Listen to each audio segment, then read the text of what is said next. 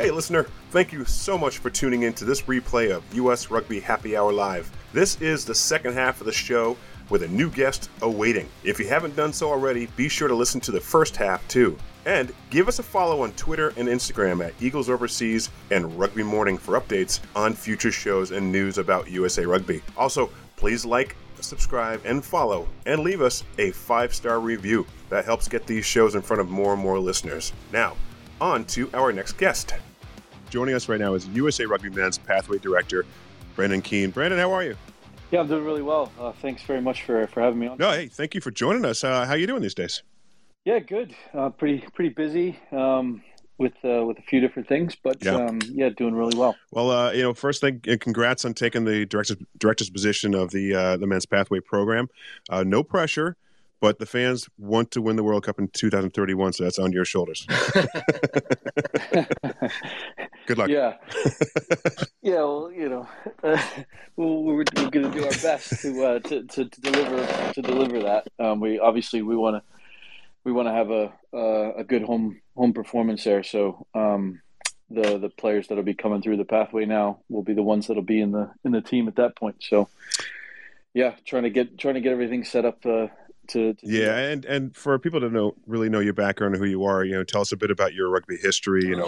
Where did you play? Where did you get your start? That type of thing. Yeah, so actually, I started in Charlotte at the Charlotte Rugby Club, based on some family relationships and those kind of things. Got me into the game, and then played undergraduate rugby at Appalachian State University. And then came back and played at the Charlotte Rugby Club through the Super League years, and then and started coaching while I was teaching at Charlotte Catholic High School for a number of years, and then was fortunate enough for Salty Thompson to recognize what we were doing and bring me into the age grade setup, and then from there just kept pushing to learn as much as I could and do as much as I could to help develop the game and players specifically in the Southeast, but then nationally. Charlotte was one of the first clubs, at least in the South, to have their own facilities. Is that accurate? Yes, no, that's right. There's a guy named Tony Skilbeck who basically made that possible. Back in the late 80s. Yeah, I played in that pitch a couple times. I played in Atlanta. Fitzy, it's okay. I can talk a little rugby. It's all right. Short time for life and then old white most of the time, but always a good program. Charlotte always had a great facility and players. So it's definitely I like seeing you came from that facility. Yeah, no, I was very fortunate. I mean, as I've told the guys that kind of brought me in there, if it weren't for them, what my opportunity in the game and what it's done for me wouldn't have been possible. So yeah, it's a huge thanks for all those guys that made that facility what it is. Brendan, before I ask a rugby question, I got to ask, when I heard you attended Appalachian State, how big was that win, Appalachian State 2007 over Michigan in college football? Yeah, no, it was massive. It was funny because I think, like every Saturday at that time, I was on a field playing somewhere. rugby, yeah.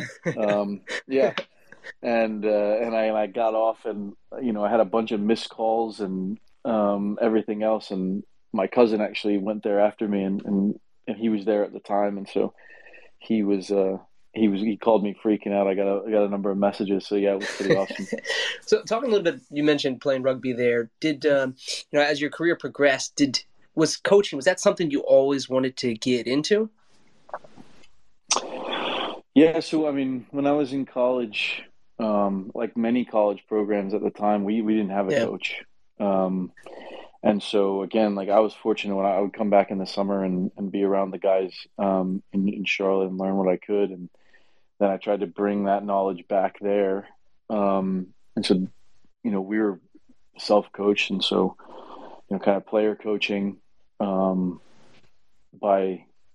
committee, a few of us kind of executing that, and then I was when I became a teacher, it sort of became a natural there's a natural marriage there, teaching and coaching them, and the principles are pretty much the same. But I hadn't thought seriously about it until some of my students just found out that I played rugby, and they asked if they started a club if I would coach it, and I said yes, and here we are. How about that? No, that's pretty cool. Speaking of USA Rugby, you've got a lot of history with the interim coach, Scott Lawrence, for the men's Eagles. Was he the one who approached you to take this role with USA Hawks, or in kind of what is the plan for, I guess, the pathway program? That might be a real big question. We might not have a lot of time for that one, but yeah. Well, so no, I kind of came into this role. I mean, my official title, I think, is the men's pathways manager, men's high performance pathways manager, and that evolved kind of after 2020 into 2021,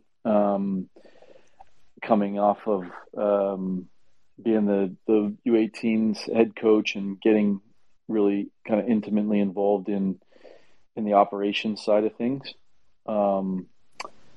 Then, working with Dan Payne, over the last year and a bit, to try and build that year and a half, really, to build that program up, and with Hugh Bevan as well, as we started running all these talent ID sessions, trying to do this tour, that we've been doing the last few years, to identify players around the country. But now that, now with Scott coming on, that's been a great relationship to continue. Scott has a vision of how he, wants things to evolve, and we're in the early steps of that vision. But ultimately, you guys brought it up at the top of the call. The idea is, to really make sure that we set things up properly, so that we can have a really good showing at that 31 World Cup and in 28, of course. Or 27, sorry. And Brendan, let's talk about the Hawks specifically right now. Is this the beginning of that development? I mean, let's talk about this program here. How did it come about? What is the ultimate purpose of, say, this Hawk squad? Yeah, so the purpose of the Hawks team is really to develop young American players and to give them meaningful game time against top-level competition. And so, in partnership with World Rugby and the MLR, the program kind of came about, so that players could come and test themselves and see what the cauldron is like. And we certainly found that out, in the matches that we played down in South America, so far. And I know that that's going to continue when we play the Cobras next week, and the rest of the games that we have through April. But that's really the goal, is to get them, as high level professional game time young American players.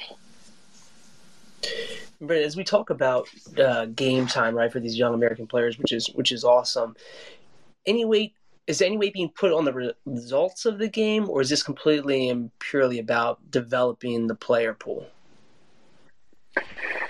I mean, really, it's about developing the player pool. I mean, what we talk about, regardless of any games that we play, I think the aim is always to have the best possible performance for the team, and the result is obviously reflects a performance in one way or another, but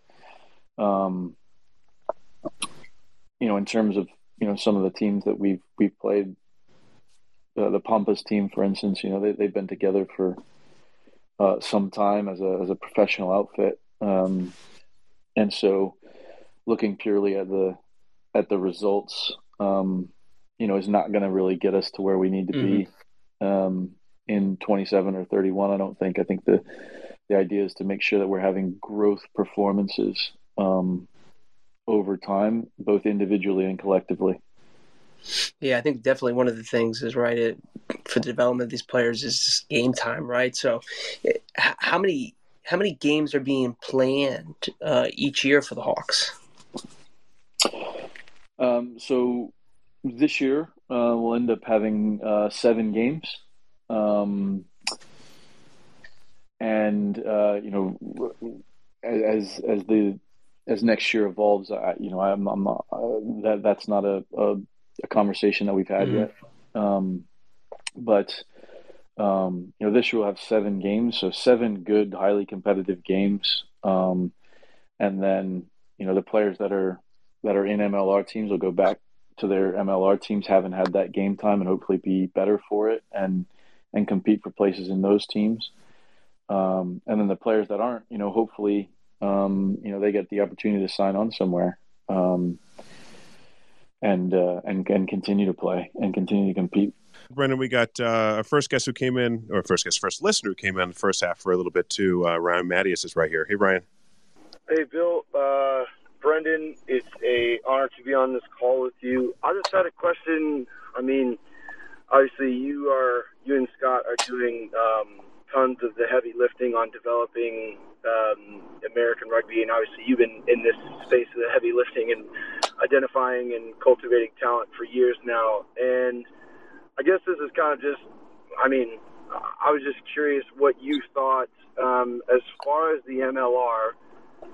Do you think that as a league, obviously we want to try and see as many American players playing as possible, right? But finding that balance of foreign players, obviously, you can't disregard, some of the very quality talent that are in these teams. That these young guys get to be around. And I guess my question would be, leading into 2031, if, Commissioner of the MLR said, hey, Brendan, we're going to do it your way. How do you, would you follow a Japanese style model of ideally by 2031 we have, 2 foreign players, or, other models where there's, a tighter limit on those? Put me on the spot there, Ryan. But it's an important question. I think, I think from a league perspective, obviously, they want, the league wants the highest quality product that it can put out there, and it's clear how competitive the league is presently, which is great to see. But to your point, obviously, I think the more players that we can produce that can help to drive that product, the better it will be for both the domestic league and for the national teams. Over time, hopefully we're putting enough talent there and putting the structures in place that allow that to be a league that has American players across the board. But I think there's a lot of work being done on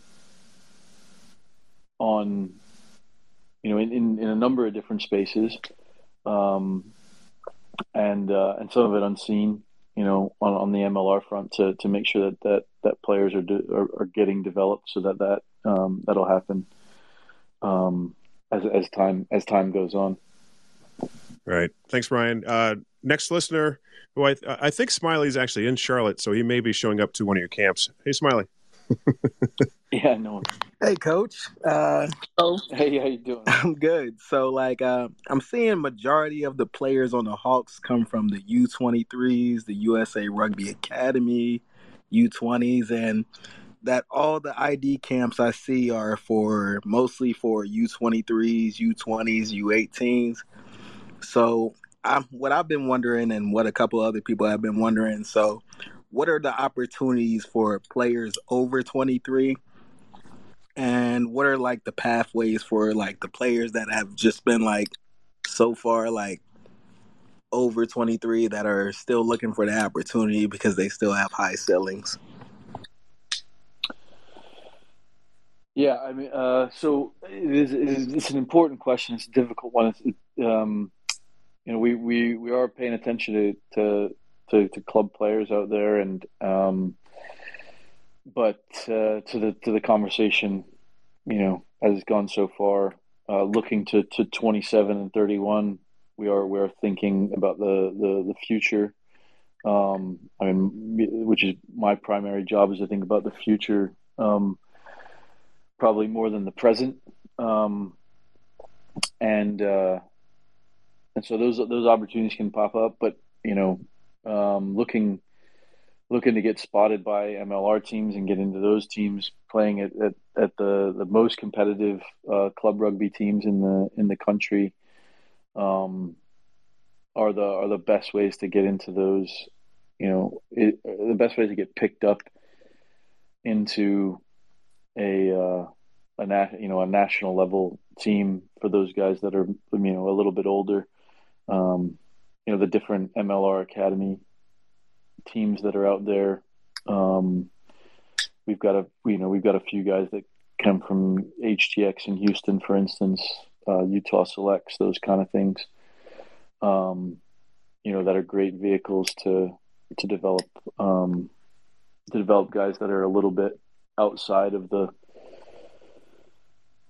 traditional kind of pathway space. Brendan, let's talk a little bit more about the Hawks here as far as geography, where you are. You're located out of Charlotte for your home matches and training as well. Can you talk about why North Carolina and which facilities you'll be using?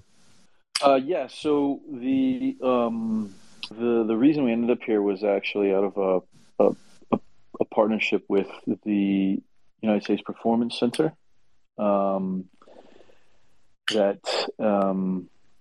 Jonathan Atkinson and Ross Young, organized and made the relationship there, and that's a growing group here on the north side of Charlotte, in and around UNC Charlotte, and they've been wonderful, opening a lot of doors for us and making it possible for us to get this off the ground this year. And so, we train there, actually on the campus. And then our first game next week will be at American Legion Memorial Stadium, which is in downtown Charlotte. And yes, it's been a blessing. Obviously, it kind of worked out to be easy for me, but that was a coincidence, in the fact that Jonathan and Ross found this opportunity, that was made possible by the guys Ike and David in particular at the USPC. Brendan, you talked a little bit about the initial selection of players for the Hawks coming from MLR clubs, academies, and maybe you touched on it a little bit with Smiley's question, but will that always be the case? Will the majority of the players come from kind of the MLR club academy teams? Well, some of them, yeah. I mean, as Smiley said, like some of them came kind of straight out of either our academy program that we run in the fall, or we're affiliated with USA age grade programs prior to that. But no, I mean the program is a partnership, as I say, between World Rugby and MLR and us. And so, yeah, the aim is again to get players coming in that need game time, need experience. And looking at those players, Brendan, can you, especially with the matches down in South America, I noticed Oak Glory's DeMonte Noble and Ethan Fryer from the Free Jacks played pretty well in the footage I can see, at least, and watch at least. Can you talk about some of the players that stood out? Well, yeah, I don't like to talk too much about specific players, as they're all in that, developing and proving mode. But I thought if you look at the trajectory of all the guys from the first match through the last match, I thought everybody who took the field improved in their performances. There's definitely some exciting young players coming through. I mean, you mentioned it, a couple of them. We have a few guys that are actually eligible for the under-20s this year, still in the team. One who's only 18, and so, I mean, really excited about the entire group, to be honest. No, that's great. And but you mentioned earlier, talking about getting more games on the schedule. I guess 7 this year. I'm just throwing this out there. Hypothetically, could we see the USA Hawks maybe join a regular competition, say like Super Rugby Americas? As far, I don't think that's on the cards at the moment, because of the nature of the partnerships and things that this is grown out of, and making sure that we keep the game as healthy as we can, here, and that those players are available to source the domestic game as much as possible. Yeah.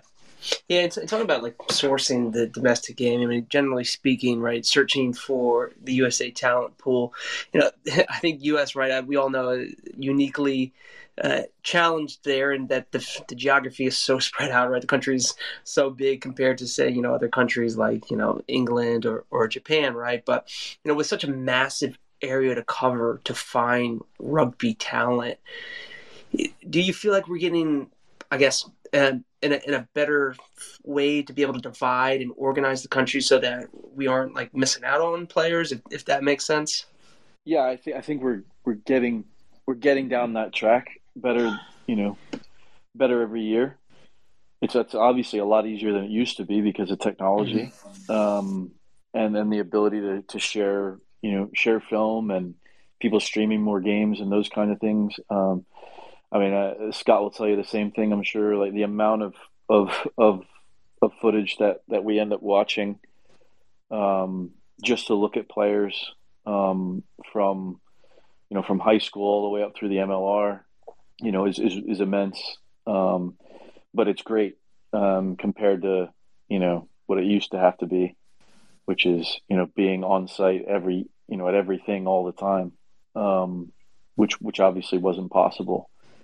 So that technology piece has helped, really being kind of having this sort of robust, talent identification process through the spring has helped.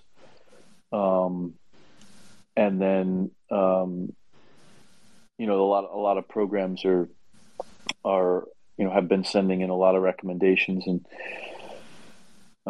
trying to, build relationships with the different programs around the country. Obviously, there's a lot of programs, right? But we even opened up just an open source, player recommendation form that people can fill out and submit their recommendations and footage, and we've pulled players into the various junior national teams from there. Players that we never would have seen before. I'm going to send you my 1996 VHS tape. See if I was good enough. I'll have to go dig the VCR out of the attic, I think. All right. Speaking of these programs, were you playing when we had the ITTs were going on? I think down in Tampa. Yes.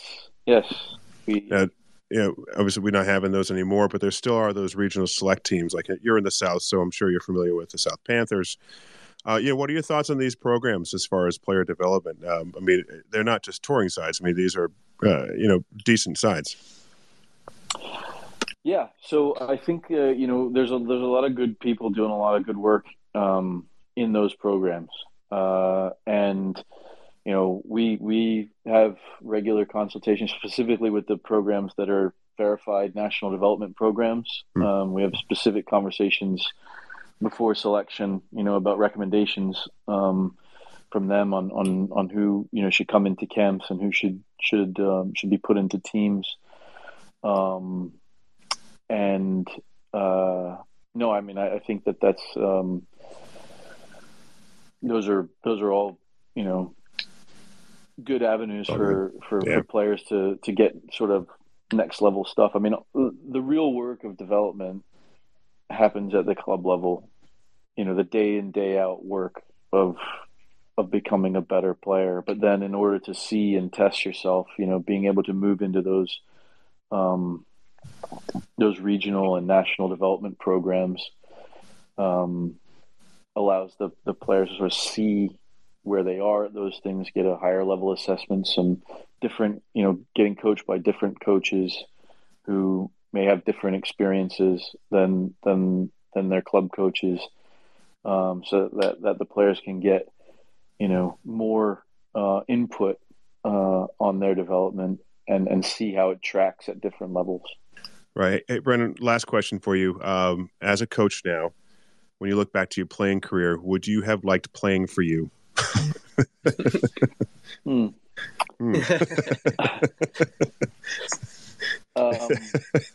Just say yes. Yeah, I mean, I think so. I was fortunate to have a couple of good coach mentors that were my coaches that I tried to sort of take on, some of the qualities that I admired in them when I started coaching. And obviously over time I've learned how to temper some of my own emotions and things that probably were not as well in check as they should have been when I was a young coach. Well, hey, Brendan, thank you so much for joining us. We really do appreciate your time, a wealth of information. Really looking forward to seeing how the Hawks do these next month or so and the future of the pathways, man. We're looking forward to talking to you about that again soon. Yeah, absolutely. Anytime. The more information we can get out there and the more connections we can make, I think the better for all of us. 100%. All right. I appreciate it. Take care. Thanks, guys. Really appreciate it. Thank you. All right, listeners, thank you so much for tuning in tonight. We had a gift of Belu early on talking about the HBCU Rugby Classic, and we just had Brendan Keane, the USA, wait, let's get this title right, the Men's High Performance Pathways Manager. Excellent wealth of knowledge there about the pathways, some more information there. If we had an hour, we could have dug in more also about more of the pathways, but two great guests. Special thanks to John Fitzpatrick. Thank you, buddy, for being my co-host again. And also for our listeners, both Ryans, for coming up and asking questions. Greatly appreciate it. We'll be talking to you guys again soon.